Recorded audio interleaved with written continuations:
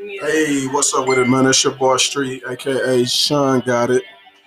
And we back, man, with another episode of What the Streets Been Waiting For, Living Incarcerated Edition, man.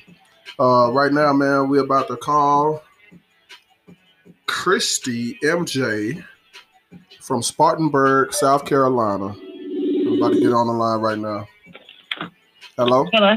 Hey, how you doing? Can you hear me? My bad, I dropped the phone. Hello? Can you hear me? Okay, yeah, I can hear you now. I had dropped my phone. Oh, okay. Good.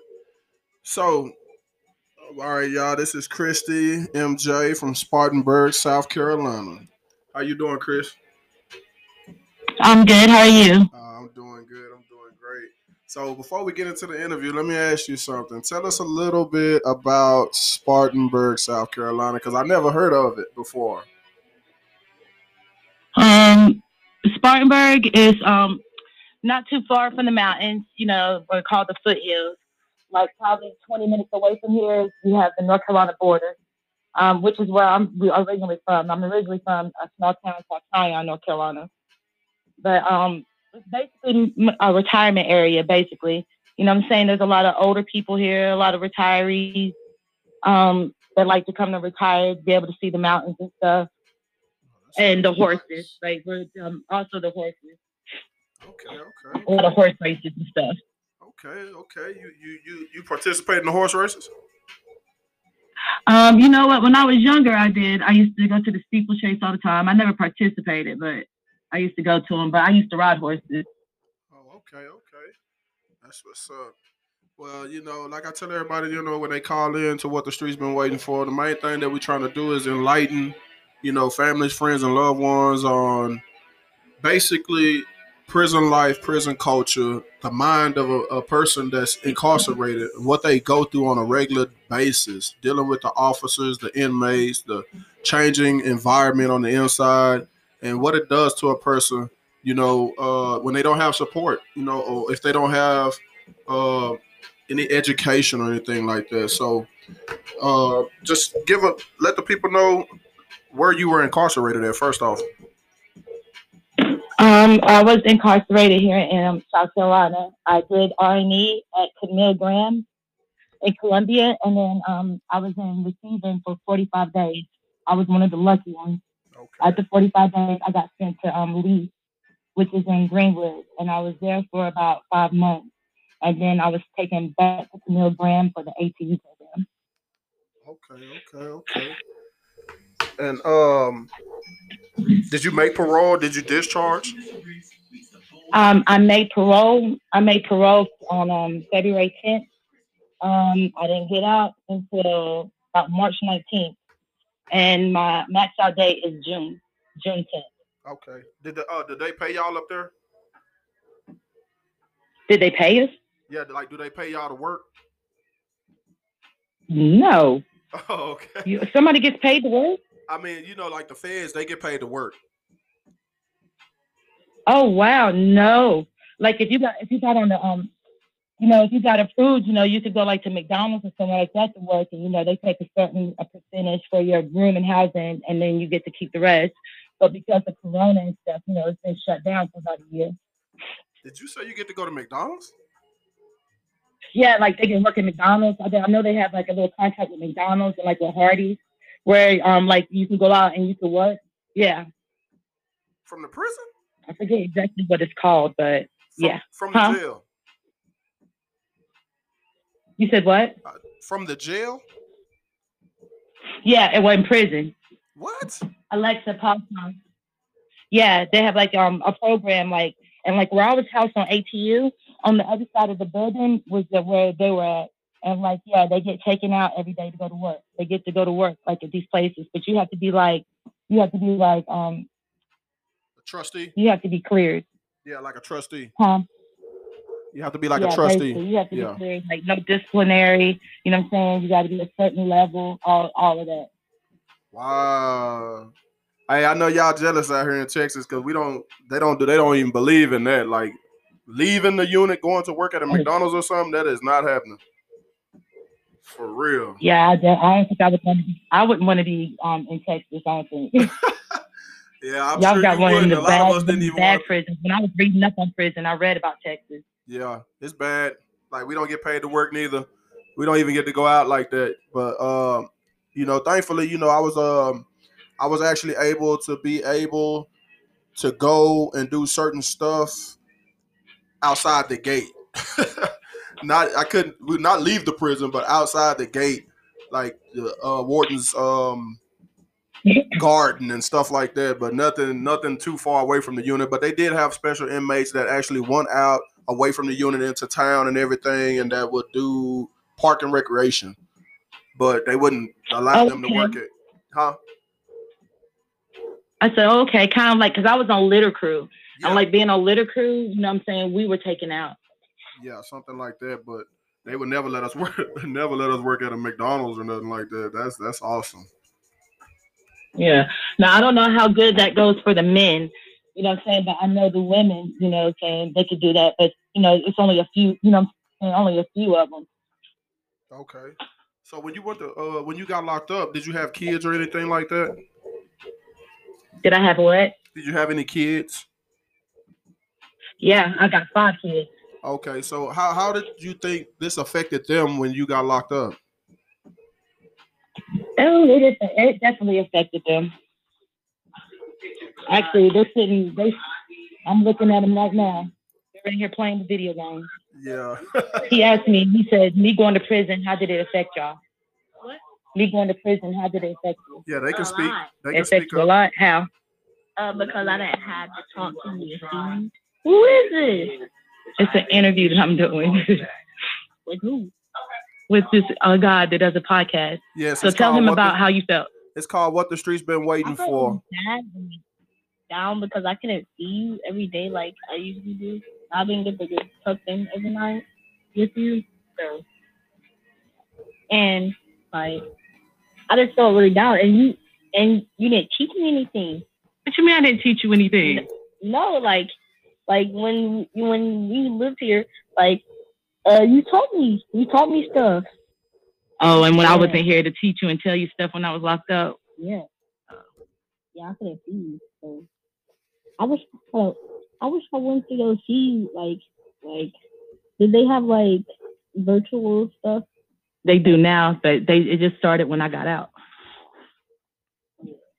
Like say it's best to hear from the kid, huh? Yeah, like that's one thing that most of us really wanted to hear. From keep it well rounded. We get to hear from everybody, the kids, the Yeah. moms. You know what? Because then people get a full perspective of what it's like being locked up and incarcerated because it affects everybody. It's not just one It person, really but does. everybody's doing that time with you. You know what I'm saying? Mm-hmm. So okay, Yep. so, And you see, and I had to learn that because when I got in trouble, I didn't have a record. The only thing on my record was a speeding ticket. You know what I'm saying? So even when I went to court and when I went in front of the judge and they were reading on my charges, he was a little crazy. He was like, you know what I'm saying? Like, what happened? Like, how does somebody like this end up catching trafficking charges and stuff? Because, like, I mean, my first time ever getting in trouble was trafficking. I didn't start off little. I started off big. yeah, trust me, I know. You know what I'm saying, and it's kind of it gets crazy like that though, and like when you like what your kid just did, it's gonna affect another parent. They're gonna be able to know, okay, wow, I didn't know this affected them like that. Being able to be gone and then their kids are being affected by it and what the kids going through and mentally. And a lot of people suffer from depression from being locked up and not being able to hear from their kids. Like you didn't get visits from your kids. Yeah.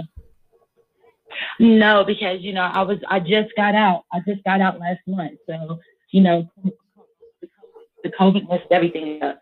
But the way that I am, like even if I was able to get visits from my kids, like I basically was gone for 13 months. So in the 13 months that I was gone, I probably would have only wanted to visit them twice. Wow. Just because it was easier. It's easier for me, you know what I'm saying, if I don't talk to them every day, if I don't have to see them, because I have to do time in there. I Right. can't do time in there and out here. Right. You know what I'm saying? I'm already, when you're locked up, you're already in conflict with yourself because you're spending so much time with yourself and your own thoughts. You're already in deep thought and you're already thinking too much. So with me talking to them every day and stuff, it kind of made me depressed because when I talked to them, I know they were going to be sad when I hung up the phone. You know what I'm saying? I know that I was going to be sad when I hung up the phone. That makes my time go by slower. You know what I'm saying? So I just didn't like it. Like with them, my youngest ones, my three youngest ones were with my mom. And let's see, my baby girl, she'll be 15 in like 2 weeks. And then my twins, they're 11. They'll be 12 in August. So, they were like 10, 11, 13, and 14 when I left. So, I knew it was going to affect them. So I called them maybe every Sunday. So Right. like my oldest son, he was 19 at the time, but he's 20 now. But my oldest son, what I'm saying, I probably called him twice a week. You know what I'm saying? Just because he's a black boy, what I'm saying, he raps and stuff. Just I need to make sure I check on him at least twice a week. So I know with me not being at home and stuff, what I'm saying, I know that he's even more high risk to become another statistic. Right. So when you were locked up and you were in there, did you have any problems with like any gangs or anything like that? Not at all.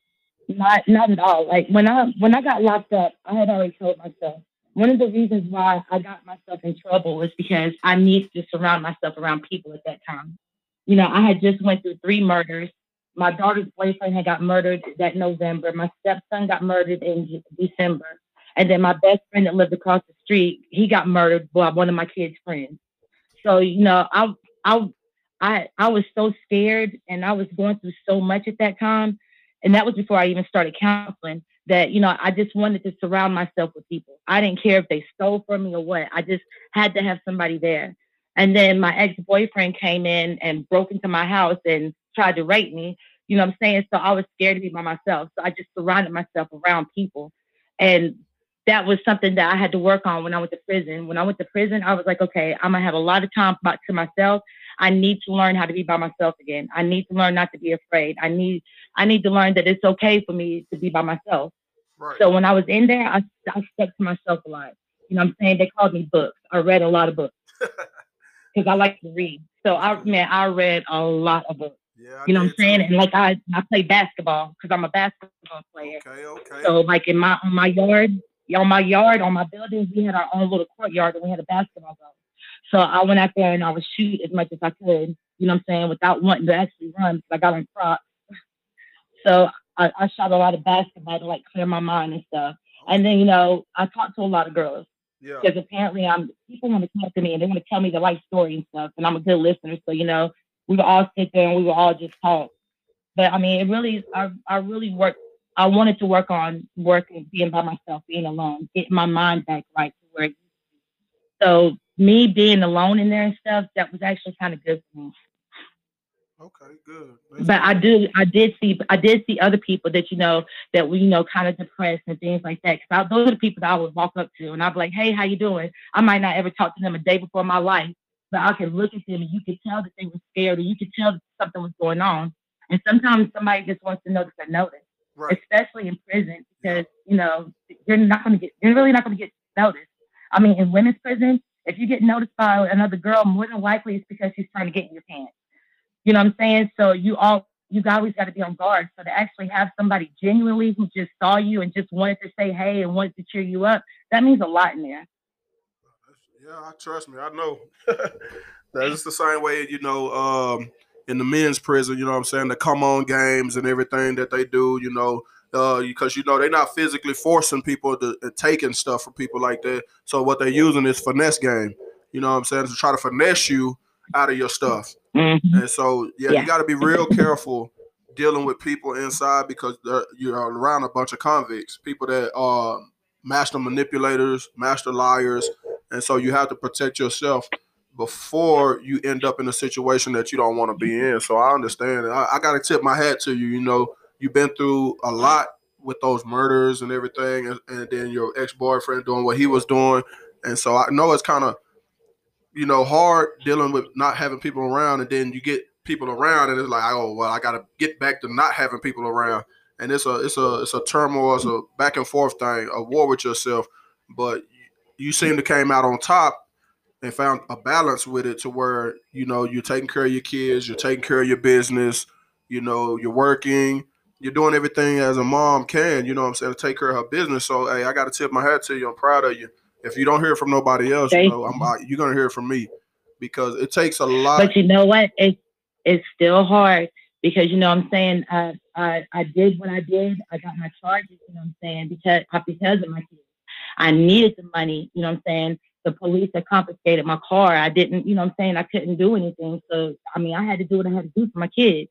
Right. And at the end of the day, you know what I'm saying. I still kind of validated. I mean, I probably could have went about it a different way. But at the end of the day, you know what I'm saying. I saved my house. You know what I'm saying? Because I was behind on my mortgage stuff. I saved my house. My twins got to go to their blue field trip. You know what I'm saying? Even though it costed me a year and a half of my life, you know what I'm saying? I was still able to do basically what I had set out to do. You know what I'm saying? Probably in the wrong way. And now with me being out, it's even harder because I got out. I don't have a social security card or ID. So I'm waiting on my social security card now so I can't go to work. You know what I'm saying? It's been a month. I came home. My older two kids looked like they had a frat party in my house. I had to get my whole floor redone in my kitchen and stuff. So like I don't even have a kitchen right now still. I know I done spent $500 just on Grubhub. And like it's hard. And I just keep telling myself, at least I'm not where I was last month. Yes. You know what I'm saying? And every time I think about the money and stuff, I'll be like, Kristie, do not think like that. Because you know if you think like that, it's gonna be a lot worse. Because like when I got out of prison, I thought that, me going to prison was the last step of like the 3 worst years of my life. I knew that once I went to prison and once I came out, you know what I'm saying, like the air was going to taste different and smell different. Like I was actually going to be free of everything, all the demons, everything that I fought for. And so prison was my last step. Once I did prison, I knew I was going to come out and I could be back on my. Oh, that's good. Hello? Oh, we have some technical difficulties, y'all. I think she accidentally hung up. We're going to call her back, though. Get her back on the line right now. I think she accidentally hung up. But, man, she's been through a lot, man. And I can see, a stronger woman came out of the situation than the woman that went into the situation. And so it should be empowering to a lot of you out there to be able to see and recognize her situation, and because a lot of females could not make it through what she had went through. And so for her to even have to go through what she went through it's a horrific thing, but she used the time that she had to come out of there on top of her game.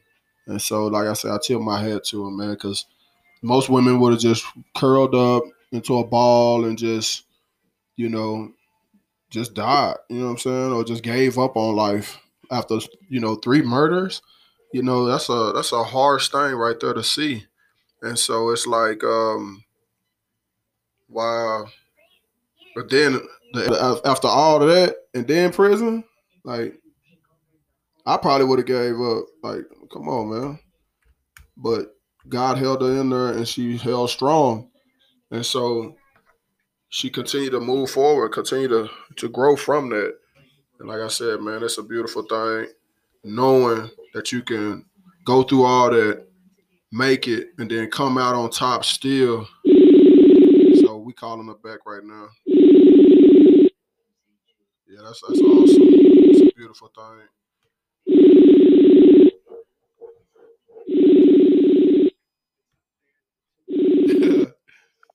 Okay, the call failed again. So, man, yeah, she say she think we got cut off. So I'm calling back one more again.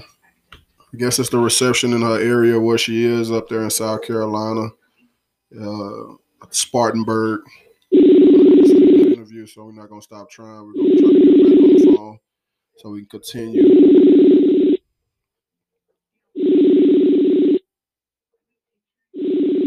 Yeah, if anybody, y'all been through what she's been through, y'all want to reach out and y'all want to give her, what I'm saying, a chance to continue to grow, what I'm saying, just let me know, man. We're going to switch over so she can call on a different platform.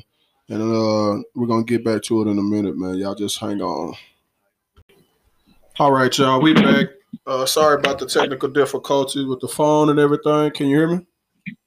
Yeah, I hear you. All right. So, yeah. So you said you discharged or came out on parole. Yeah, yeah. Which one?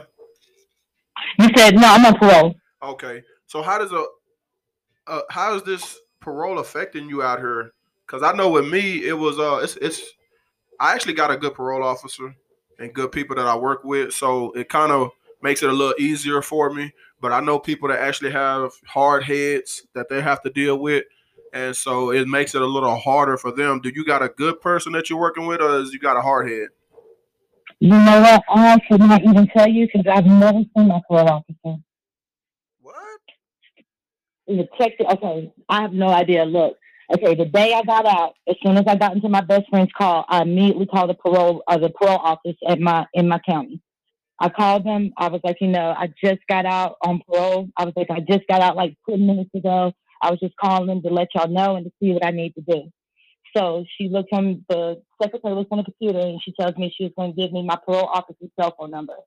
So I called my parole officer on her cell phone. You know what I'm saying? She's telling me basically everything I already know. She was like, you got parole, you got 2 years of probation, this, that, and the other. She asked me if I had a cell phone yet, and I told her no.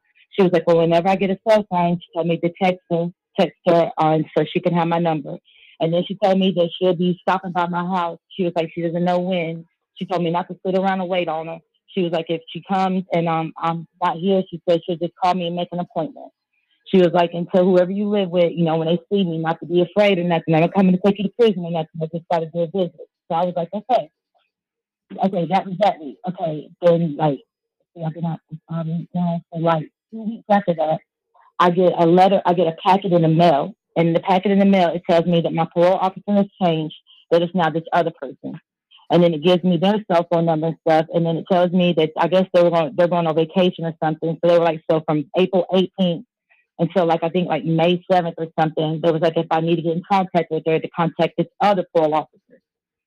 Okay. Then the next page tells me that I qualified for some type of program that basically means that as long as I do everything I'm supposed to do, that I don't have to come and report for a parole. I just have to send in these papers every 6 months.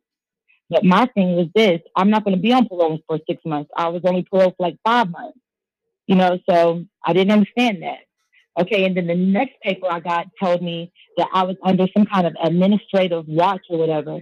It said that I was at the end of my term, and because I was at the end of my term, and because I haven't paid my money, that I was getting put on like some kind of financial advisor watch, which basically means that I'm going to be on parole until I pay all of my money. Yeah. So then I'm thinking like, how is that possible? 'Cause I just got out of prison. Like, how have I missed a payment when I just got out like 2 weeks ago? So everybody else that I'm talking to, they're telling me like, basically it's saying you pay only owe $350. They was like, basically, if you pay $350, you're gonna get off parole. And I'm like, I don't have good luck like that. I don't have good luck like that at all. So you mean to tell me that I get out of prison and I just pay $350 and I have no parole no more? I don't have to be on it for another 5 months. Yeah. I've called that parole officer 7 times and I've left 7 messages in the past 2 weeks and I have not gotten a call back. Wow. That's And crazy. that scares me. That Man. scares me because at first I really don't want to call her because I don't want to bug her. I don't want to get on her list. I mean, you know what I'm saying? I don't want to be in her thoughts where, she's not trying to fuck with me, so I keep calling her. But you know what I'm saying? I'm just trying to figure out what that letter meant because there's no way that I've been behind on payments. Like I just made my first payment last week, Yeah. and I then it know kind for of scares sure. me, huh? I know for sure on my end, I'm behind on parole payments. And my You're parole right. officer, he cool though. He tell me just pay anything, you know what I'm saying? Just whenever you get it, just pay it, and you'll be all right. But today, I mean, the last week I haven't heard from him, so I hit him up today. I'm like, hey, I haven't heard from you. Everything all right? What's going on? Whoop de whoop. And he still haven't text back. That's unusual for him not to text after I text him, not to call or something. And so I gotta go ask one of the neighbors because he got the same parole officer, and I'm gonna see, hey, have you heard from him? You know what I'm saying? Because usually he'll dip off for a minute, because he got a lot of stuff going on. So, but today, the thoughts those thoughts they creep into your head from time to time as you do your time on parole because it's like you're not trying to go back to jail, you're trying to do everything right, and you're trying to work with them, and you don't want to get messed over because you don't want to lose everything that you've been building. I've been out here going on a year and 5 months. Yes, year and 5 months next month, and so it's like no, a year and 4 months. A year and 4 months. And so I built up a lot of stuff. I accumulated my own apartment. You know what I'm saying? I have the podcast. I have all this equipment. I have everything that I need and want. And it's like I'm not trying to lose nothing. And so I know when he do get back to me, it's like, oh no, I was just good. I was just busy doing this and that. I'm like, bro, you gotta let me know something. You know what I'm saying? You can't just come up missing like that and not say nothing when you usually come through on a regular. And, it's just weird. But that's just what goes on in the mind of an inmate. How does that make you feel? It makes you kind of scared, right? It makes you kind of feel like, what I'm saying, they're getting ready to hit you with something or something like that, right? Of course. And that's what's been going on with me all morning. And I'm like, I'm not going to entertain those thoughts because I know it's the devil just trying to scare me and bring me back into that realm of fear. And I'm like, I'm not settling for that. I'm going to keep pushing forward, keep doing what I'm doing. I got interviews to do. I got stuff to do. My sister will be here. She's going to be co-hosting with me today, later on. So, we're just getting into new realms of things. But you see, that was another thing about the parole officers and stuff. I'm guessing maybe it's because of COVID. Because I got 2 homeboys that are out here who are on parole, and one of them was in jail for like 5-6 months on some big boy trafficking charges before, they dropped him, and he was able to get out. But the whole time, they have not seen a parole officer either. They said they haven't seen a parole officer in like a year. Yeah, I see mine on a consistent, like, he comes every night. He real cool, but I think he just be bored. Really, cause yeah, y'all got a good relationship, and that's good. Yeah, they don't come in. They don't come in the building. He don't even come in my house or nothing. Like, he's like, how you doing? You all right? You good? And our visits really last 5 minutes. Just all right. You good? Okay, I'll see you next week. Or I'll see you in about a month. I'll be like, what? I'll be like, what's up? I'll just be bored, man, just running around, just trying to get something. Because we don't go to the office. They don't allow nobody to go to the office. It's crazy out here. That COVID, man, hey, I think that was really a blessing for us on parole. Like, us inmates, man, I look at it as a blessing because, it makes it easier. People in prison, in jail too. Because in my county, they was letting people out of jail. They weren't letting nobody out of prison, but they were letting people out of jail. And they not really locking people back up unless you really like catch a new charge or something. You know what I'm saying? Because if you're violating, I know people that violate and they go down and they do 19 days and come right back out, and you know what I'm saying? It's like, they violate parole. Yeah. See, I'm scared to death of that because I'm like, I know if I violate parole, I know I'm gonna have to go sit in the county until the parole board proceeding. Yeah, I'm not trying to do none of that neither. I only got one friend. Scary. Yeah, I only got one brother that I know from San Antonio that actually they revoked him because he had so much time left, like 5 years or more left on parole. Like I get off next July, so I'm not doing no tripping, but I'm not trying to go back to jail for nothing. Period. You know what I'm saying? You and me both. Yeah, because it took you and me both. But I know the way that I'm built. Right. I'm a very strong believer. Like I got boys and I got girls. Yeah. You know what I'm saying? I teach my boys and I teach my girls. You know what I'm saying? When you're getting ready to do something, you got to think about the outcome. You got to think about, this might happen. You might not get caught. You might get caught. But if you do get caught, this is what's going to happen. So you better make sure that you're ready to deal with those consequences of what's going to happen if you get caught. Right. If you don't feel like you can deal with those consequences, then you don't need to do it. Because at the end of the day, I don't raise no snitches. You're going to do, if you know what I'm saying, you're going to have to man up and you're going to have to do what you're going to have to do. So I'm a very strong believer in that. That's why, with this new thing coming on, like I knew it was coming because when Fred put me out, they were like, if I help them, help me, help them, that it would be better for me. And they told me if I did not tell them what they wanted to know, they were going to hit me with a conspiracy charge. But when I told my lawyer about it and when I went to court in December, my lawyer told me not to worry about it. You're good. You know what I'm saying? Just do what you got to do and stay out of trouble. So I'm like, okay, cool. That was December. Man, July comes and I call my friend from prison and I'm like, what's going on? And then he tells me I'm all over the news. And I'm all over the news for that conspiracy charge that they told me about. Wow. Yeah. So I have not been served any papers. Like I've been reading so much on federal indictments and RICO acts and stuff that man, that my friend came and took my laptop last week. She was like, you can't keep doing this. Yeah. Because I just don't want to be surprised. I'm so tired of the police busting up in here, taking me, surprising me with shit that I didn't even know I had. You know what I'm saying? Like I'm so tired and I'm so basically scared of that shit that I just want to be prepared. Right. I mean, I think And I that's want what to it is understand why right I there. haven't been served my indictment. Yeah. It's been almost over a year. Why have they not served me with it? And I think that's what it is, the fear of not being prepared for something. And that's what I was hearing my boy Yeah. Eric Thomas, E.T., the hip hop preacher, said the other day. He said, it's not that, you're scared to achieve stuff or scared to move forward or scared to go on with your life. It's the fear of not being prepared for when something's about to happen. And so Exactly. I was like, man, that makes sense. So I stay in preparation, even though, you're not doing nothing. Anything can happen out here. You know what I'm saying? Like, basically anything. You know, And the police are crooked. I'm sorry, but they are crooked. They will sit. Man, I remember one time when they came and got me. I get out of jail. I come home and I look at my assessment paper, and they don't have my money on there. But they took my money. But my money is not on the paper, and there's not really much I could do about it. What I'm going to do? I'm going to go against the, what I'm saying, the head narcotics agent. You know what I'm saying? I'm going to lose. They're going to believe them every time yep. Tell the truth. because I don't have no proof.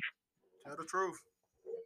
So when you You be know, doing so I your mean time, that's another bad thing because you really do got some bad cops out here, man. yeah, And there's nothing that we can do about it because you know what I'm saying. It's like they're like a brotherhood. They stick together. So if you do try to go after them and stuff, man, you're gonna have a hard time. You're gonna have harassment. You're gonna have them watching you, trying to set you up, all that. yeah, I know down here, they have on the Well, back down of here, their I'm they have on the back of their hats inside of our prison, we take care of ours. And so I already knew what that meant. So I was like, anytime I do something, I know I'm wrong, whether I did it or not. I know that's right. So I Take it was, to DHO if you want to. yeah, we take care of ours. I was like, really? I was like, okay, well, I know if I do something, I better go hard because I'm going down anyway. And so that was Yes. like I was foolish, and that's what got me my 3 year set off. I had two accounts of threatening an officer with attempt to assault. And I'm like, either I assaulted them or I didn't. Y'all can't hit me with an attempt to assault. Either I assaulted them or I didn't. Which one is it? But that's what it went down as, two threatening officers with attempt to assault. And one of them was on a female while I was on K2. And then the other one was in the kitchen. The boss man tried to lie on me. I was stealing. I was selling chicken patties. And I never got caught. But I started hustling with somebody else and he got caught. And that ensued me getting caught. And so in the process, he tried to blackmail me by stuffing them in a bag. And I never used a bag for anything. You know what I'm saying? And so that's how he got me. See, and I think that's not fair. Like, I think something needs to be done about that. And like where I was at, there was actually officers that were there that agreed with me. I remember I was talking to one of them one day, and they was like, I agree with you. Like, I don't like the way that they treat you. I don't like the way some of these officers treat you.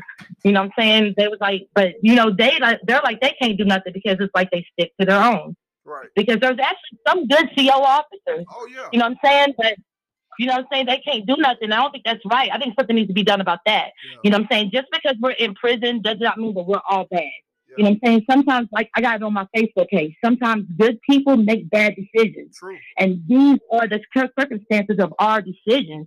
But these are the circumstances that we're dealing with. You know what I'm saying? Doesn't mean because we're dealing with these circumstances, you get to come in here and treat us like shit or talk to us in your kind of way or not have no respect when we were respecting you. You know what I'm saying? Like it's like a power trip that they have. And that shit is not right. It's not right for anybody to be treated like that. I don't care what you've done. Hey, I'm with you on that. You know what I'm saying? Shout out to all the green COs, man. You know what I'm saying? We call them green in prison. That just means that they friendlies. You know what I'm saying? These are people that you can actually have conversations with.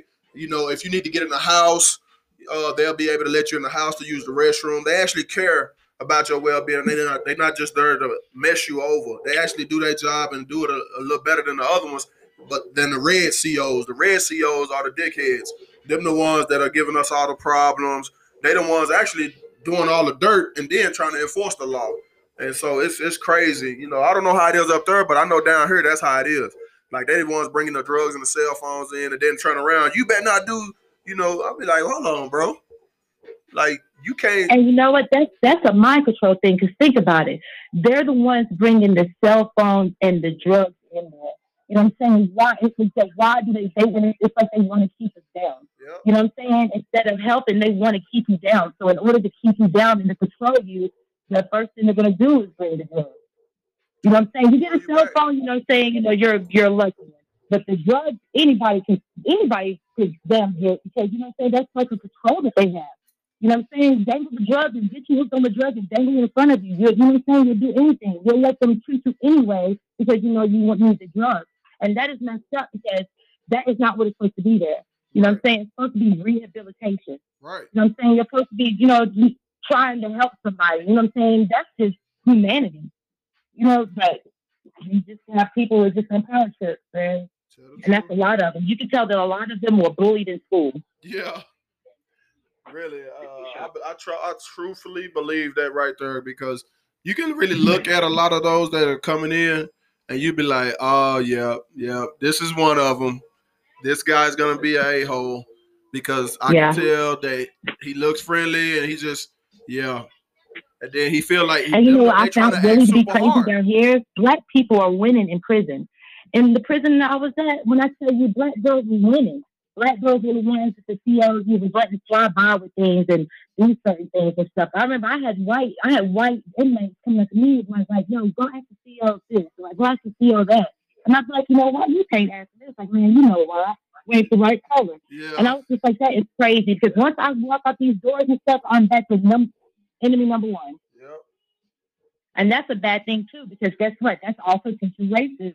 You know what I'm saying? How are we supposed to make the world better? How are we supposed to make the world better? How are we supposed to teach our kids and teach everybody that everybody is equal and everybody is one? When even when you go into a controlled environment like prison, they still have it in there, even if it is the black people. And that's what I was going to ask you next. Have you ever experienced racism and anything behind those walls? And you just brought it up right now because, I have never experienced racism. When I was out here in the world, I never experienced it, ever, And then, really? Living in Texas? Yeah, for real. Like, never. Until I got locked up and they put me in Whole Squad. When they put me in Whole Squad, I don't know if y'all got Whole Squad up there? I don't even know what that is. Okay, it's just like, you ever seen those old Negro movies where they got them in the fields with the Aggies? You said be in the fields? You mean like the slaves? Yeah. Yeah. That's how it is down here. It's called Whole Squad. That was the first time when I first got locked up in the prison, and they sent me to Midland, Texas, upstate, and then the dude called me a boy. He said, "Where you from, boy?" And I said, hold on, man, boy, I'm a grown man, bro. What's wrong with you? He was like, boy, where you from? And then they gave me this hoe. They gave me this Aggie, and I'm like, what is this? I said, oh, man, this slavery. I said, I can't believe this. And I did that for years, because it's like if you don't conform to the prison life that they got made out for you, they're going to make it hard for you down here. They're going to make it real hard. And, people were falling out in the fields and sitting down, and they would take the cases that came with it. That would restrict all your privileges. No commissary, no telephone. They would come confiscate your property. They would remove everything. The only thing you'll be left with was a Bible, some paper, some envelopes to write your family, stuff like that. But everything else would be taken away from you because you didn't want to conform to what they had for you to do. And so it was crazy, but that was my first time actually experiencing raw racism up front. And then I had a little dude that I used to kick it with. We was walking from, I guess we were coming from church or something. And he saw this black lady. I think he's a Mexican. And he saw it. He was just joking around, but at the same time, I don't know why it struck me so hard, but I told him I was gonna whoop him because he said, "Look at that black monkey over there." I said, "Bro, what?" I said, "What did you just say, bro?" He said, "That lady look like a monkey." I said, "Oh no." Oh man. I said, "Oh no." As soon as we get back in here, put your shoes on, homeboy. We finna get that for real. So he was like, "Are you serious?" Because we've been rocking with each other for a long time. This is my boy. But I've never heard him say nothing like this. And it just hit me so hard in my heart. I was messed up that I wanted to fight him. So I'm like, yeah, man, have your stuff ready. We finna get it in, bro. You tripping. So he get in there. He like, bro, you this me. Like, you tripping.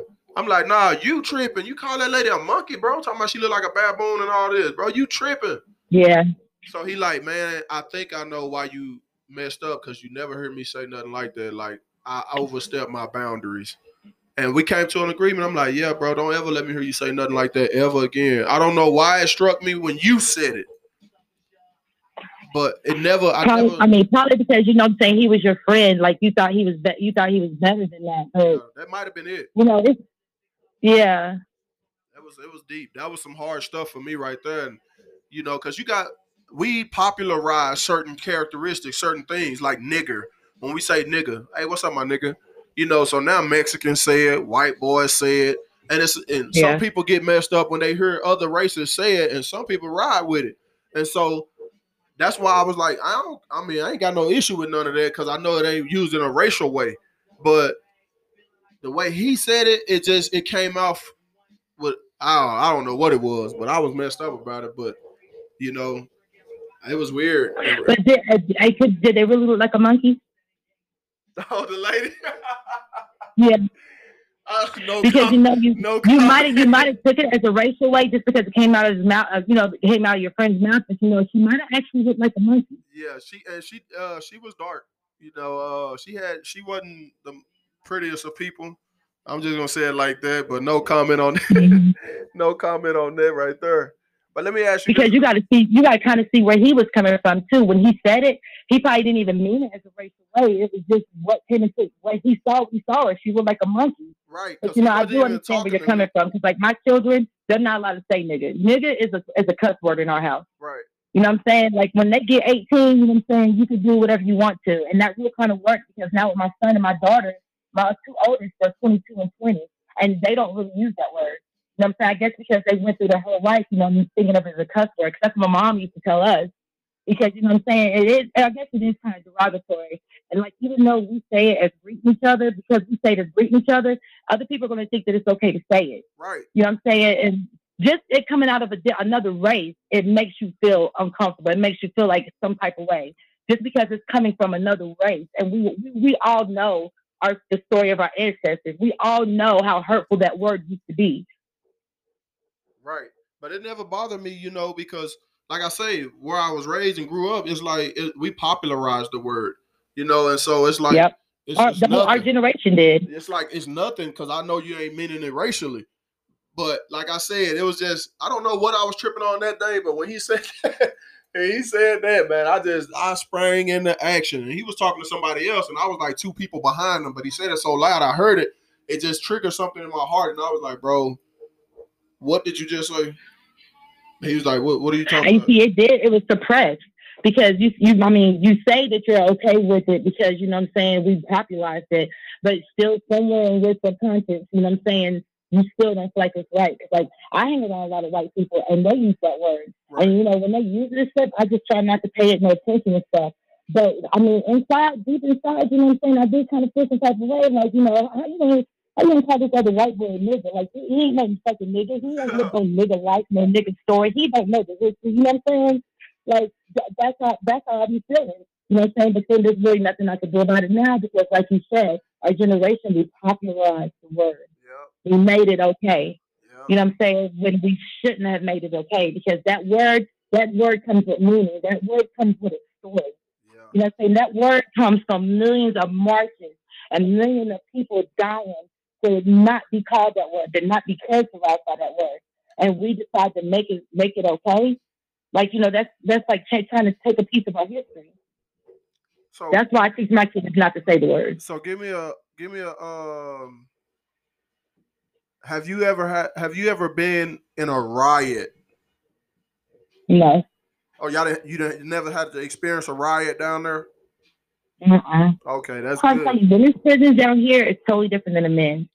You know what I'm saying? Because I guess, women, I don't know if it's because we're more disciplined or whatever, but like, yeah, not really. I know down here they say the women's prison is worse than the men's prison. Cause my Wow. sister, she had did 8 years. My mom did 16 years. So incarceration runs in my family, and we trying to break the stigma right now. That's one reason why I'm doing what I'm doing right now, is to show patterns and show people can step up and break that pattern, break that spiritual stronghold right there, and say, you know what, we're not doing this in this generation or the next. We're gonna do something better, something greater, and we're gonna step up because most of my family has been incarcerated. My nephew's doing Mm-hmm. 10 years right now. I got out. I did 12 on the 15. My mom did 16 years. My sister did 8 years, and I think my cousin is still locked up. He's doing some time right now. So incarceration runs in our bloodline, but we're not trying to keep that going. We're trying to break it. And so when I do So these podcasts, how you gonna break that? Because in order for you to break that cycle, you got to start with the kids because the kids are the ones that are coming up now. right. So how do you plan to try to steer them away from that? So right now, like since I've been out, I had already planned a lot of stuff when I was in prison, and one of my main things was to stick to doing what I said I was gonna do. And so now this podcast is one of those things that I said I was gonna do: get out and start what the streets been waiting for radio, and that's what I've been doing since I've been out here. And I got two books that I'm writing. One of them about autobiography, and one of them is a kid's book. Taking back control of your life and becoming an entrepreneur and a teen and controlling your destiny, for kids. And it's like giving them what I didn't get and basically keeping it simple to where they understand it. Because a lot of stuff out here, like I be on YouTube trying to learn, and I gotta dig through all this BS. People just talking about stuff they don't even know what they talking about. They just reading a script just to get views or Yeah, just to make money. And so I don't want to do that with yeah, these you can tell they're kids. not feeling it. Right. So I want to give it to them straight, lace, no chase, and tell it straight up. They be like, I got you. I see what you're coming from. And not try to force anything on them, because kids these days, they growing up on TV, on music, and that's all they really have. And so it's like, well, you know, And you say don't force nothing on them, but you're gonna to be able to touch somebody and to be able to reach these kids because today's kids are totally different. They got the internet, they got Google, they got YouTube. You know what I'm saying? So they could find it. They could find things out if they wanted to. So you kind of do have to push it up on them. You know what I'm saying? You just got to find a way to push it up on them that'll pique okay, their interest. hold on, hold Because on. that's what I'm trying to do with mine. Okay, hold on.